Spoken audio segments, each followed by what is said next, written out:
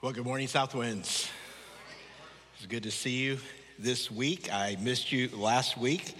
I want to let you know that I have recovered and I'm doing much better. Tested negative about a week ago, and was in God's providence and kindness a very mild case. I'm glad to be back with you, and especially on this Sanctity of Life week. I want to let you know everything and kind of our teaching schedule has just been moved back a week. So some things I was planning on talking about today, I'm going to talk about next week, because some things that I wanted to talk about last week, I can't talk about until this week. Track with me right now.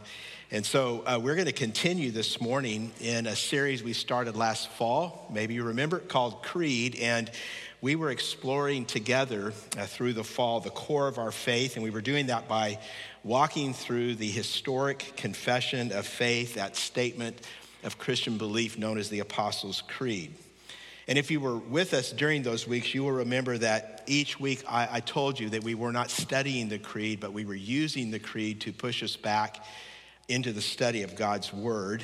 And if it's your first time with us, maybe you first started coming to Southwinds during the holidays, we made it about 3/4 of the way through the creed before Advent. And so what we're going to do is complete this study over the next few weeks. And every week last fall in that series, we confessed the Apostles' Creed together. We are going to do that today. But before we do, I want to remind you of what I told you many times last fall, that every time we confess the creed, we are reminding ourselves that we are part of Jesus' church all around the world today, all across 20 centuries of time so far. I also told you each week that whenever we read and confess the creed, it is simultaneously rebellion and allegiance. It is rebellion against the unbiblical ideologies of our culture, of our day, and it is a pledge of allegiance to God, the only God, and to his kingdom, the only true kingdom. And so with all those things in our mind, I want to invite you, would you stand with me? And we're going to read and say the Apostles' Creed together. Join with me. I believe in God, the Father Almighty, creator of heaven and earth. I believe in Jesus Christ, God's only Son, our Lord, who was conceived by the Holy Spirit and born of the Virgin Mary.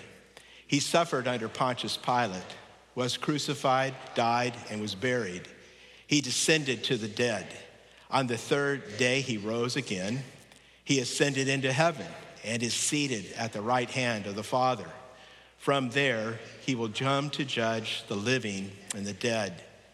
I believe in the Holy Spirit, the Holy Catholic Church, the communion of saints, the forgiveness of sins, the resurrection of the body, and the life everlasting. Amen. Amen. You may be seated. Well, today we are talking about the church. And the first thing I want to highlight for you is that the apostles and the earliest teachers of the Christian faith chose to emphasize the centrality of belief in the church right alongside the most important core doctrines of our faith. Have you noticed that? I mean, just think about it. The importance of the church. It is right up there with God the Father, right up there with who Jesus the Son is, with our belief in the Holy Spirit. It is included in this short, concise explanation of what it is we believe. And our line for today that we're going to be focusing on is this: I believe in the Holy Catholic Church, the communion of saints. Now, I'm going to begin by answering a question that some of you have had from the very beginning of this series. Many of you have asked me along the way, and it's about that word Catholic. What does Catholic mean? And some people have said, we're not a Catholic church, are we? And I have actually told a couple people, well, I'm married, aren't I? That ought to kind of tell you something there. But the answer to the question is actually very straightforward. The word Catholic, it comes from the Greek word katholikos, which just means universal or maybe we might say today global. And what this word is reminding of is simply this, that we are part of the one worldwide, global, universal body of Christ. That true followers of Christ, wherever, whenever they live for 2,000 years now, all around the world, that they are our family. We belong to them, they belong to us. And this reminds us, this confession, that Jesus' church is bigger than any one congregation. And that's a very important thing for us. Now, with that kind of in mind, the overarching idea that I want to have you take home today is simply this. True devotion to Jesus always involves devotion to Jesus' people, the church. And that always means a local church community. Now think about it. The Bible calls the church a number of things. The body of Christ. The Bible calls the church the bride of Christ. I mean, just think of how important that means the church is. We are Jesus' body. We are his bride. And I think this demands that all of us ask ourselves this question at the beginning of this, and it's simply, do we see the church in this way? You ask yourself that. Do I see the church at that level of importance? And I hope as we're thinking about this, you'll just catch kind of the flow of what's going on in the creed. The creed really is, we see it here ordered along the storyline of the Bible. Think about it. It starts with God, the Father, who creates all things. The creed moves next to Jesus, the Son, and he is the one who has come to save. And then the Father and the Son, according to the scriptures, they send the Holy Spirit, and the Holy Spirit gives birth to the church. And we see this first in the book of Acts, and that's actually why we're going to study today in Acts chapter 2, because we're tracking through the storyline of the Bible, and we're seeing what really matters to God, and therefore what should really matter to us. That is our text today, Acts chapter 2, verses 42 to 47. And I've chosen it because it's the very first description in the Bible of what a church looks like, what a church should look like. So if you have a copy of the scriptures with you, make sure you get those open or turn your scriptures on, get that screen out. And here's what we read. Luke writes this for us beginning in verse 42. He says, they devoted themselves to the apostles' teaching and to fellowship, to the breaking of bread and to prayer. Everyone was filled with awe at the many wonders and signs performed by the apostles. All the believers were together and had everything in common. They sold property and possessions to give to anyone who had need. Every day they continued to meet together in the temple courts.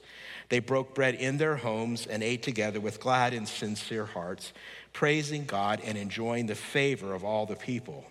And the Lord added to their number daily those who were being saved. And this is the word of God. Amen.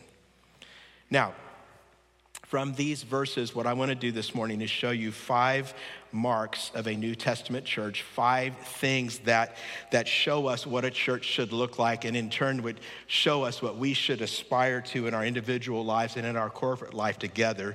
And we're going to work through those things, and then at the end, we're going to talk about, as we have each week in this series, how these teachings give us clarity and balance and counsel and reorientation. So, first thing we need to see, I think, is something that just kind of overarches, marks the church above all else. And this is about what we as a church here at Southwind should desire to be.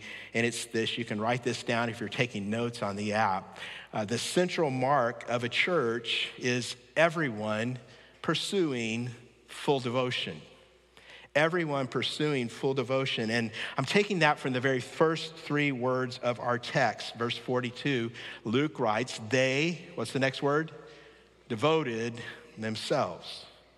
Now, I think you understand what the word devote means. It just means you give 100%. It means you put God and you put God's purposes in first place in our lives. And that's very important. Someone has said that in America, we worship our work, and we work at our play, and we play at our worship. And it is true, isn't it? How often God and his kingdom get what we have left. Is that ever true in your life? Now, what Luke is reminding us of here is that anything less than full devotion is less than God's plan for our lives and for the life of his church. We should be consciously, intentionally, purposefully pursuing full devotion to Jesus Christ and his church. Amen? You don't sound convinced. That's why I need to preach this sermon. I'm glad you're here. We need to be people pursuing full devotion. And I think it's become so easy for so many of us to think that what we do as we come to church and are part of a church is it's something a lot less than that. But the church is a place where we can pursue full devotion. So what does that look like? How do we do that? Well, let me give you the 5 marks of a church, and they're all about, really, when you put them together, pursuing full devotion. I want to call the first mark, the church is to be a place of growth, okay? And what that means is that everyone expects to become more like Jesus. Why are we here? I mean, why are we here right now? This morning, why are you sitting in that chair that you're sitting in? And the ultimate answer ought to be, so I can become more like Jesus. That's the point. That's the reason why we're here. That's what you should be expecting when you walk through these doors, when you gather with your life group, when you serve. Whenever you live out the life of being a Christ follower, you should be expecting to become more like Jesus. It's about growth. We should want to grow, right? And that means that church should just be a place of growth. Well, how does that happen? Luke gives us a very important clue. He says in verse 42, they devoted themselves to the apostles' teaching. So growth always begins and comes out of God's word. This is the first thing that we devote ourselves to. This is why you hear me over and over and over and over again telling you should be reading God's word, right? Because this is how we grow. This is how we feed. This is the nourishment and strength and power for spiritual growth. Do you know that the primary word in the New Testament for a Christ follower is not the word Christian? That only occurs a couple of times actually in the Bible. The primary word for a Christ follower in the New Testament is the word disciple. Now, this word literally means learner, and I've got the Greek text up there. I know probably very few of you can read the Greek, but if you could read the Greek, you would recognize in the word, you would see it there. It's the word mathetes. We get our word mathematics from that. It's about learning. It's about truth. It's about knowledge. And it's not so much about the learning of facts as it is about the modeling of one's life on the life of the teacher. You're a learner, so you learn from the teacher. You learn from the master. Romans 8:29 says that God has saved us so that we might be conformed to the likeness of his Son. So I have a question for you as we're here in January, early on in a brand new year. What's the number one goal for your life? Do you have one? God's number one goal for your life is that you become like Jesus. And we've, as I've said, just begun a brand new year. How many of you have made resolutions or you've set new goals for the new year? Just raise your hand, just in case. I'm not going to check in and find out what they are. But I want to ask the question. Some of you wouldn't raise your hand because you thought there was a trick in there. There wasn't a trick. But here's the question. Are any of those goals that you have set for 2022 about becoming more like Jesus? Are your goals like God's goals for you?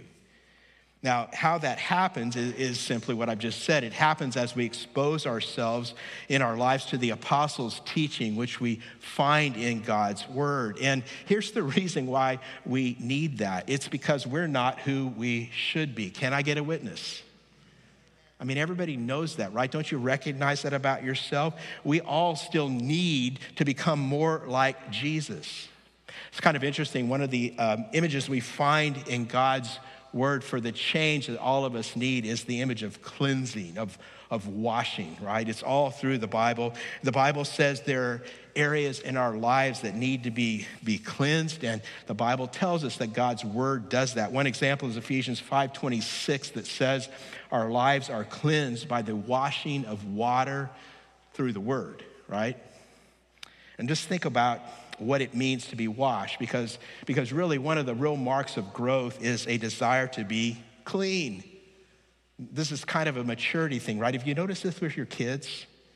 It's part of maturing that you have a desire to be clean. And I was thinking this week about all four of our kids. They're all grown up now, but, they went through all the stages that all of your kids are going through, and they went through stages that were related to bathing, right?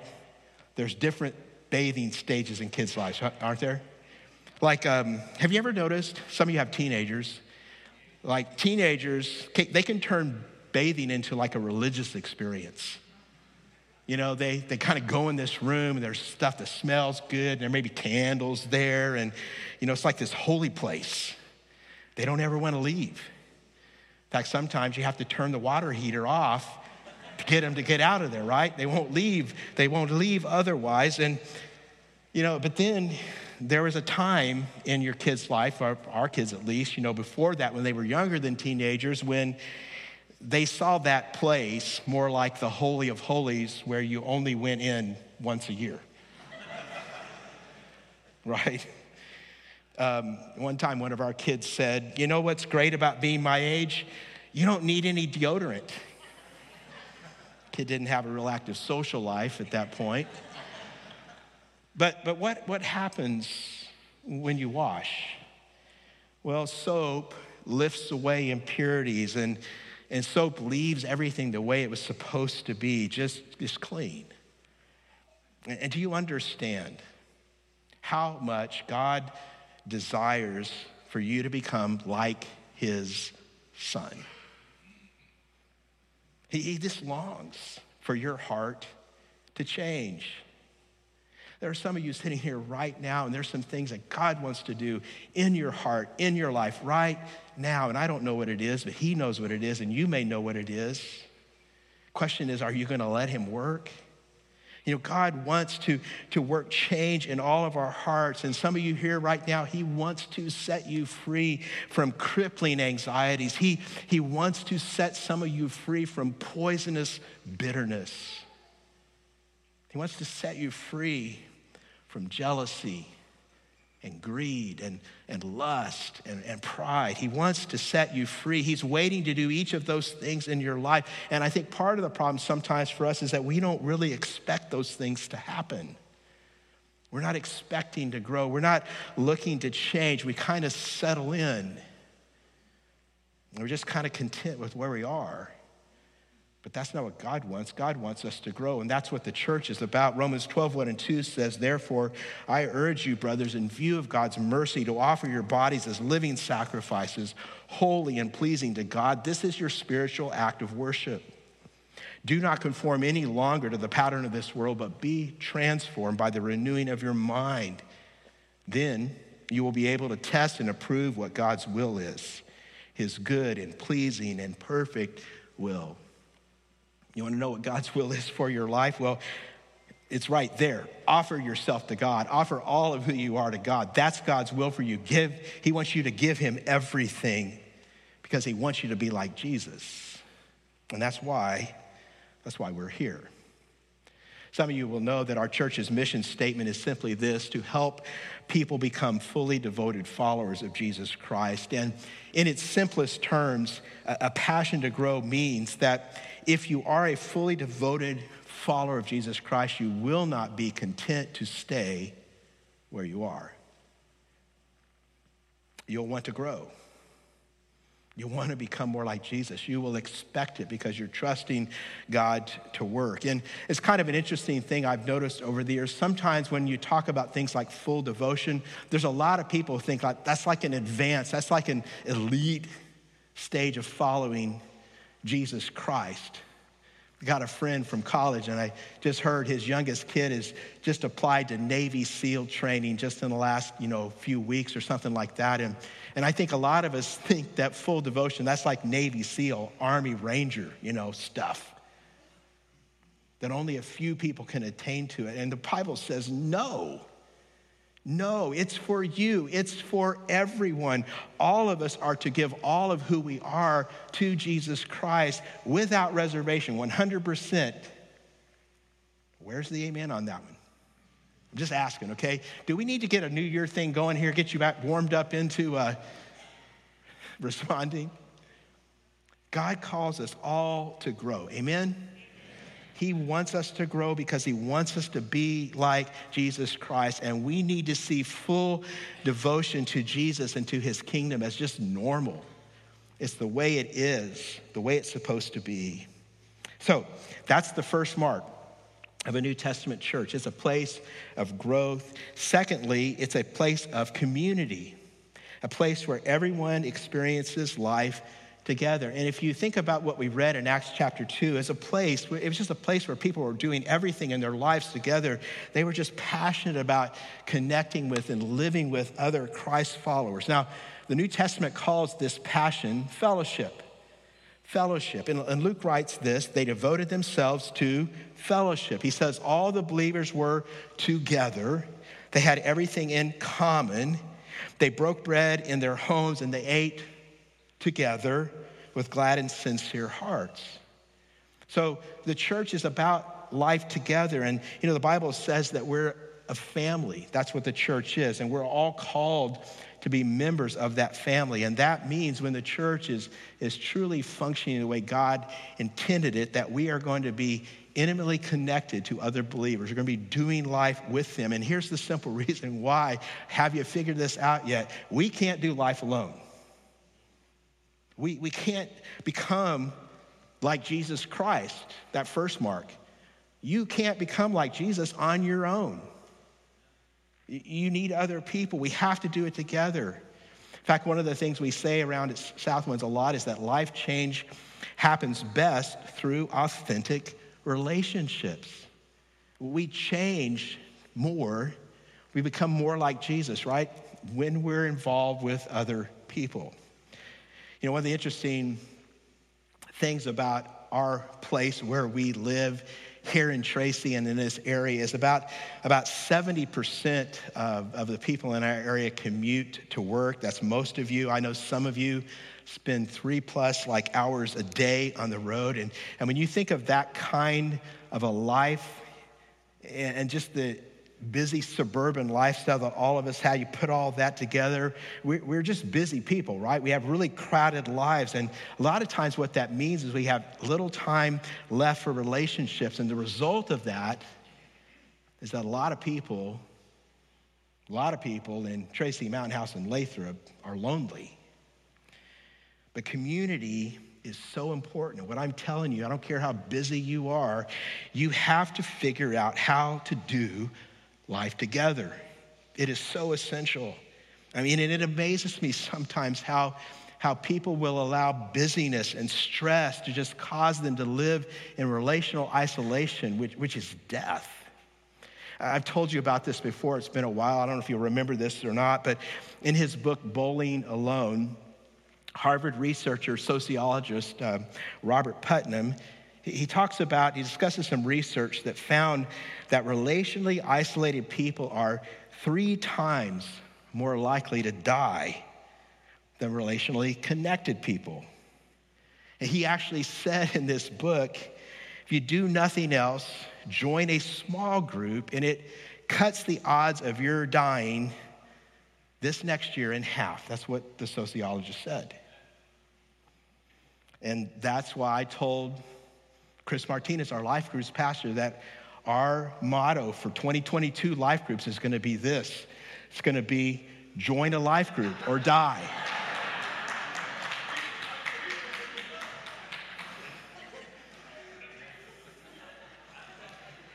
I'm following the science.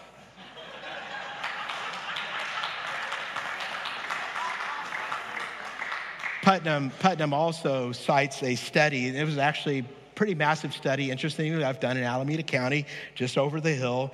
And he cites it at this time when he wrote the book. It's been a few years ago now, but it was the most significant long-term study of relational connectedness. And they discovered over many years, this longitudinal study, that people with bad health habits like smoking and poor eating patterns and obesity and alcohol use, bad health habits but strong social ties, they discovered that those people lived significantly longer than people who had great health habits but were isolated. Let me interpret that for you. It's better to eat Krispy Kreme with good friends than broccoli by yourself. And all God's people said amen. I'm trying to help you out here, man. There was actually, I have to share with this, another study took 276 volunteers and infected all of them with the virus that produces the common cold. And they discovered in the study that people with stronger emotional and relational connections, those people did 4 times better fighting off illness than the people who were more isolated. In other words, the relationally connected people were less susceptible to colds. They spread less virus. And they also produce significantly less mucus than the relationally unconnected subjects. And I'm not making this up. This is in the study. This is the science. It's literally true. I'm telling you today that unfriendly people are snottier than friendly people.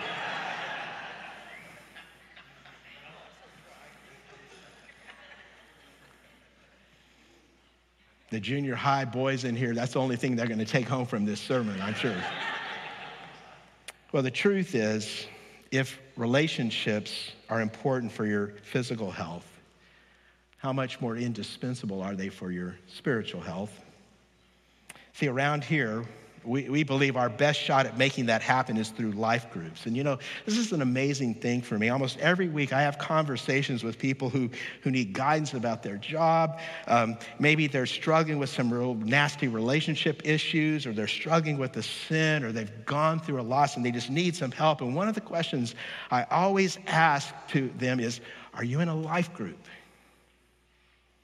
And so many times they'll say no, and I'll ask them why. And you know what they say more often than any other thing? I'm busy. Sometimes they say, I tried once. And I say, try again.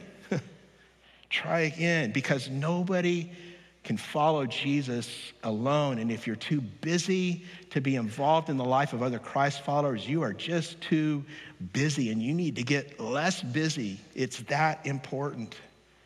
You know, I'm dreaming, as I have for many, many years, of a church that is full of people who are in rich, authentic relationships with one another. Some of you know this for a number of years now. I've kind of been sharing a vision with you, a dream for our church that we would one day at Southwinds have connected 1,000 adults into life groups. Now, you need to know, before the pandemic hit, we got over 700. That's how many people were in life groups a couple of years ago. And the pandemic kind of knocked that down. We are building it back up, but we're over 400, and we are growing. We are adding more people every day that we can, all across West San Joaquin Valley, lives being changed through relationships. Chris mentioned this in the announcements. We have 45 life groups that are meeting every day of the week. We have life groups in those 4 languages, English, Spanish, Tagalog, and Telugu. We'd love to add more languages. We have life groups that focus on mental health issues, on recovery issues, on different life stages. And if you don't find a group that we have already that meets at a time that works for you, we will do everything we can to find a time that works for you and get a group going for you. See, we're always looking for groups to get started, for people to facilitate. And I don't know, maybe God has called you here today to tell you, today's the day you need to become a life group facilitator, which means you need to talk to Chris Martinez, and he'll be out in the lobby after the service. You need to get in a life group. If you want to find out more, check out our app, go on our website, log into the current do what you can. We want to help you experience life together. Third thing that we see about a New Testament church is a place of worship. A place of worship where everyone discovers their greatest joy in God. It says they devoted themselves to the breaking of bread and to prayer.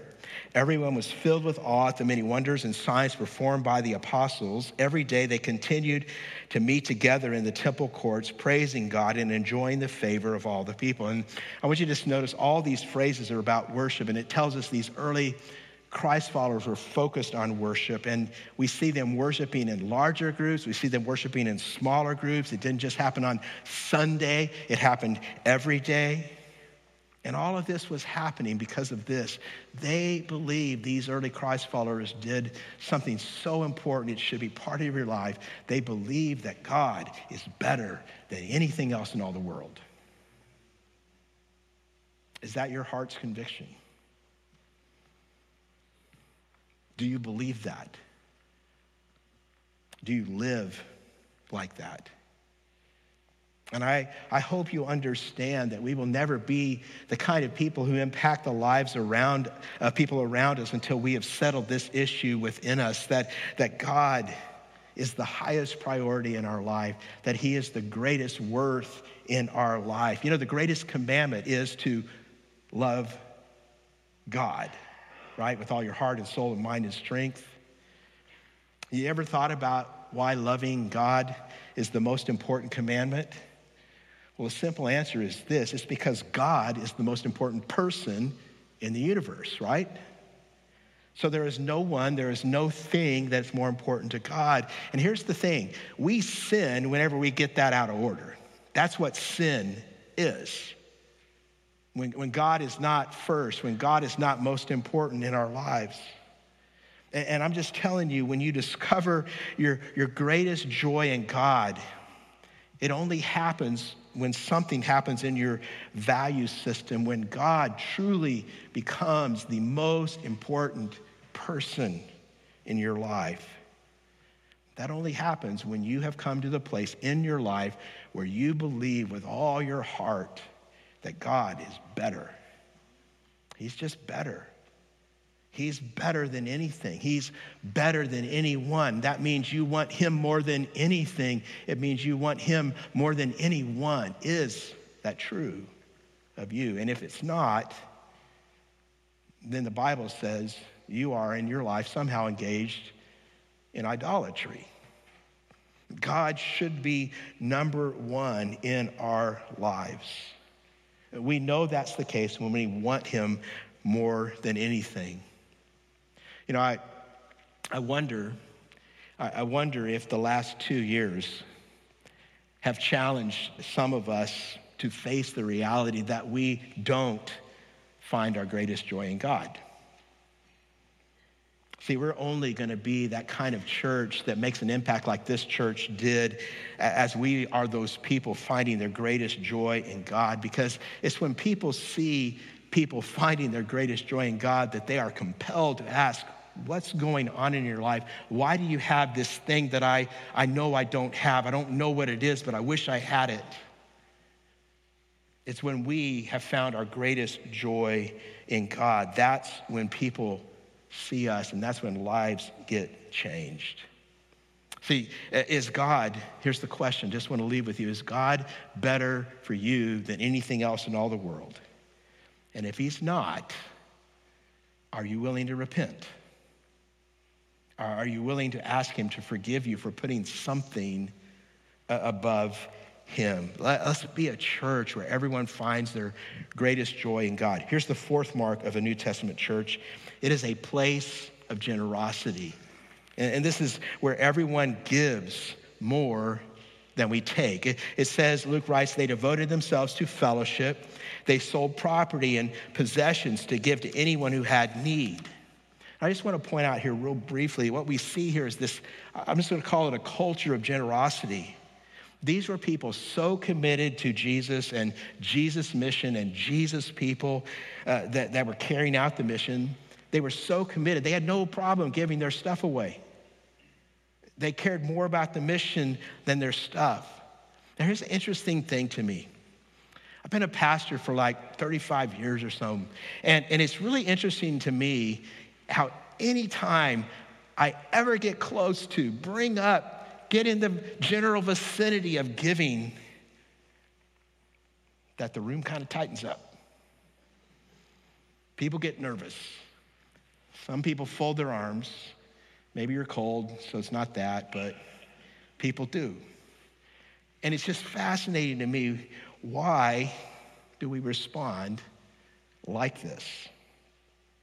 Why does the idea of generosity make us defensive? And if it makes you defensive, you should ask yourself, why? Let me just tell you this. God calls us all to generosity, and the reason he does is that he has already been infinitely generous with us. Amen? He's given us his son. God has given us himself. How can we not respond to his generosity with our own generosity? And God uses our generosity. We see it in this text. He uses it to meet the needs around us. This early church was a place of giving more than taking. It was a place where spiritual and physical and financial needs were all being met. Sometimes people say, well, generosity isn't only about money. Yeah, it's true. But it's not only about the other things either. It's not only about money, it's also about our time. It's also about our talents and abilities. It's also about serving others. It's about giving more than we take. And the Bible tells us that God wants us to be the kind of people who live within the context of a church family, and we're more interested in what we give than what we get. That would be a great question to ask yourself when you come to church on a Sunday morning. What am I going to give today? How can I be generous today? And again, it's not just about the offering. Generosity in other ways. You know, one of the things I would point out here is that God intends for every believer to have a ministry. He gives us spiritual gifts. He empowers us to serve other people with those gifts. He expects us to use those gifts. We say around here a lot of times, every member is a minister. God calls us all to ministry. We weren't put on earth just to take up space and breathe the oxygen. God expects us all to give something back. Ephesians 2:10 says, for we are his workmanship created in Christ Jesus for good works, which God prepared beforehand that we should walk in them. And so let me just ask, are you generous with what God has given you? You know, one of the challenges we're facing as leaders right now as we are kind of coming out of the pandemic is that we're seeing many people are still hesitant to jump in and serve. Now, if you have a health reason, you know, I understand. But if you don't, if there's not a reason, can I just lovingly say to you, it's time. It's time to give. It's time to serve. Let's be the family of God together, giving together, serving together, whether that's serving through the ministry of life groups with other adults, or maybe God's calling you to serve with children or serve with students or serve in a recovery ministry or part of our care groups. I mean, whatever it is, maybe something that we're not even doing yet, God's calling you. Will you be someone who gives more than you take? Last, a New Testament church is a place of evangelism, a place where the gospel gets shared, where everyone lives as if lost people matter. And I want to point out that last sentence in our text. Verse 47 says, and the Lord added to their number daily those who were being saved. What a dream that would be, to be in a church where like every day somebody gets saved. It's Sunday, somebody is saved. It's Monday, somebody's getting saved. It's Tuesday, somebody's getting saved. Every day, someone is getting saved. Wouldn't you like to be a part of a church family where that kind of thing is happening? And I think the reason why that stands out to us so much, why we don't see that often, is that so few of us actually live our lives as if lost people matter. You know, if you live in a typical street, typical neighborhood, in Tracy or Mountain House or Lathrop. This is just the data we have, the social science we have, people answering surveys. Do you know that over 4 out of 5, so above 80% at least of your neighbors do not know Jesus Christ? You've seen the changes on the signs in Tracy just recently. We now have 98,000 and something people that live in Tracy, and some of you are grumpy about it. It's too crowded. That's not how we should think as Christ followers. We should think God's bringing more people closer by so we can reach them. But if you just add up Tracy and Mountain House and Lathrop's population, that means within a few miles of this church, over 120,000 people, at least, maybe it's higher, don't know Jesus Christ. Is God calling you to reach some of those people? Is God calling you to reach one of those people? See, the Bible tells us that lost people matter to God, and therefore they ought to matter to us. And I just want to leave you with this. What if we became a church where all of our hearts, every one of our hearts, breaks at the thought of anyone on our street, in our neighborhood, spending eternity separated from God? What if we became a church where we are willing to reorient our lives, willing to give up our comfort and give up our preferences so that we can reach anyone who needs Jesus? Just a real quick question. How many of you here in this room right now were baptized here at Southwinds? Some point in the past, you were baptized. Would you just raise your hand? Just look across the room. Now, let me ask you this question, and if you've already raised your hand, you're going to raise it again. How many of you were impacted in such a way by someone at Southwinds that brought you here to this place and maybe changed your life? You're either baptized here or someone at Southwinds ministered to you and it made a difference in your life. All of you, would you raise your hands? Okay, now, here's my last question. And if you know Jesus, your hands should go up. How many of you came to Jesus because someone else told you about him? Would you raise your hand? It's all of us, right? Do you see where I'm going with this? All of us come to know Jesus because someone cared, someone prayed, someone shared, someone loved. That's how we came to know him. And that's what God wants to do in our lives, to bring other people to him. I want to point one other thing before I real quickly go through our final 4 little things. I want you to notice that what this church was about, they were about both being deep and wide. And I want to point this out because a lot of times, a lot of Christians today think you got to pick one or you got to pick the other. Well, we go to this church because they have great teaching. Well, you go to that church and maybe they have great teaching, but nobody ever seems to meet Jesus there. Or you go to another church and it's like a lot of people are getting baptized, but the teaching is like mile wide, an inch deep. And here's the thing, the picture of the church that God gives us in the New Testament is both deep and wide. This was a church devoted to the apostles' teaching, and a church that so loved their neighbors that every day the Lord added to their number those who were being saved. That's what we want at Southwinds. We want both. All right, let me close with clarity, balance, counsel, and reorientation. I'm going to do this really quickly because y'all are especially slow listeners this morning. Should work on that. Clarity, first of all, the creed helps us find clarity on what the church is and isn't. And this is something, if you're new, we've done with each of these messages. We've talked about the creed, how it helps us in these areas. So what the church is and isn't. The church is not a social group. It's not a building. It's not an event. It's not a source of entertainment. It's not a podcast. It's not a Bible study. It's not a self-help program. The church is people together becoming like Jesus, pursuing full devotion for God. And we do that not only for God's glory, but for our good, and we do that for the good of our communities. Second, balance.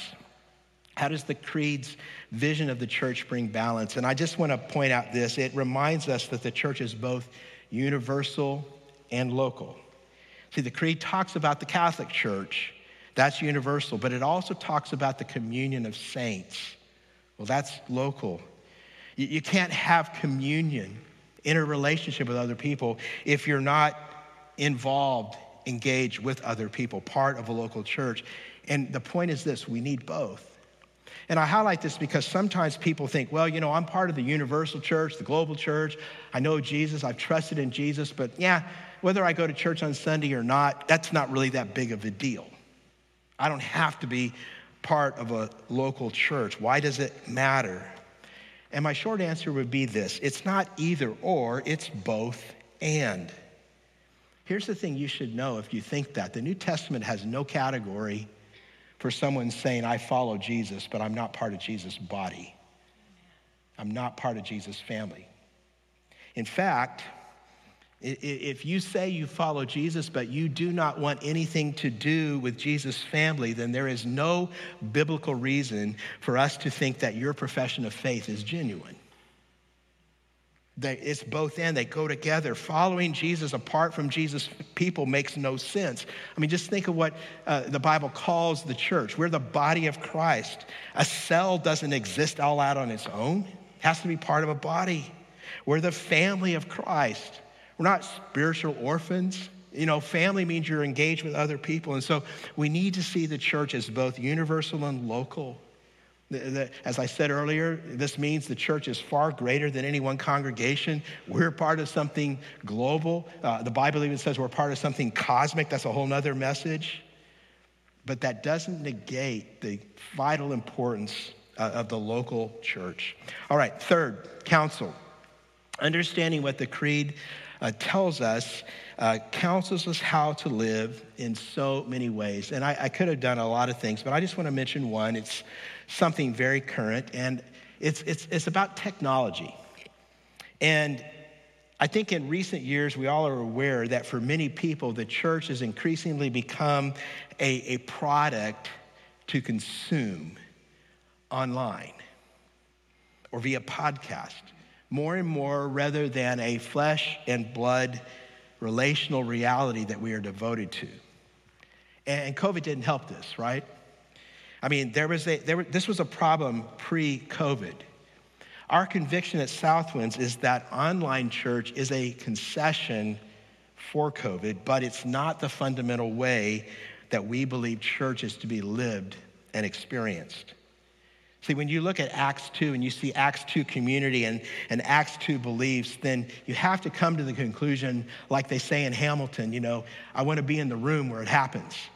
That's where the action is. You need to be physically together whenever we can. And it can become very easy in our day and age with everything we offer technologically, like, oh yeah, I slept in this morning, I'll just watch online. Oh yeah, it's freezing outside. Got below 50 last night. I think I'll watch online. I mean, we find a reason. But in doing so, we need to be reminded we're missing life. We're missing the relational beauty and strength and comfort God intends for his people. Now, having said this, I want to be so clear. We do recognize the need for this technology right now. And some of you who are watching right now, you have a reason not to be here. And I'm not speaking to you. If you're a health compromised, vulnerable person in some way, you are part of our family and you should be where you are until it's safe.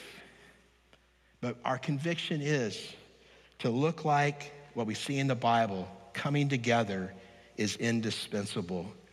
And I don't know, I just think if 2020 and 2021 have taught us anything, it's that technology is no substitute for being together, right? I mean, is there anybody else here who has as one of their life goals, never, ever, ever, ever, ever, ever to be on a Zoom call again, right?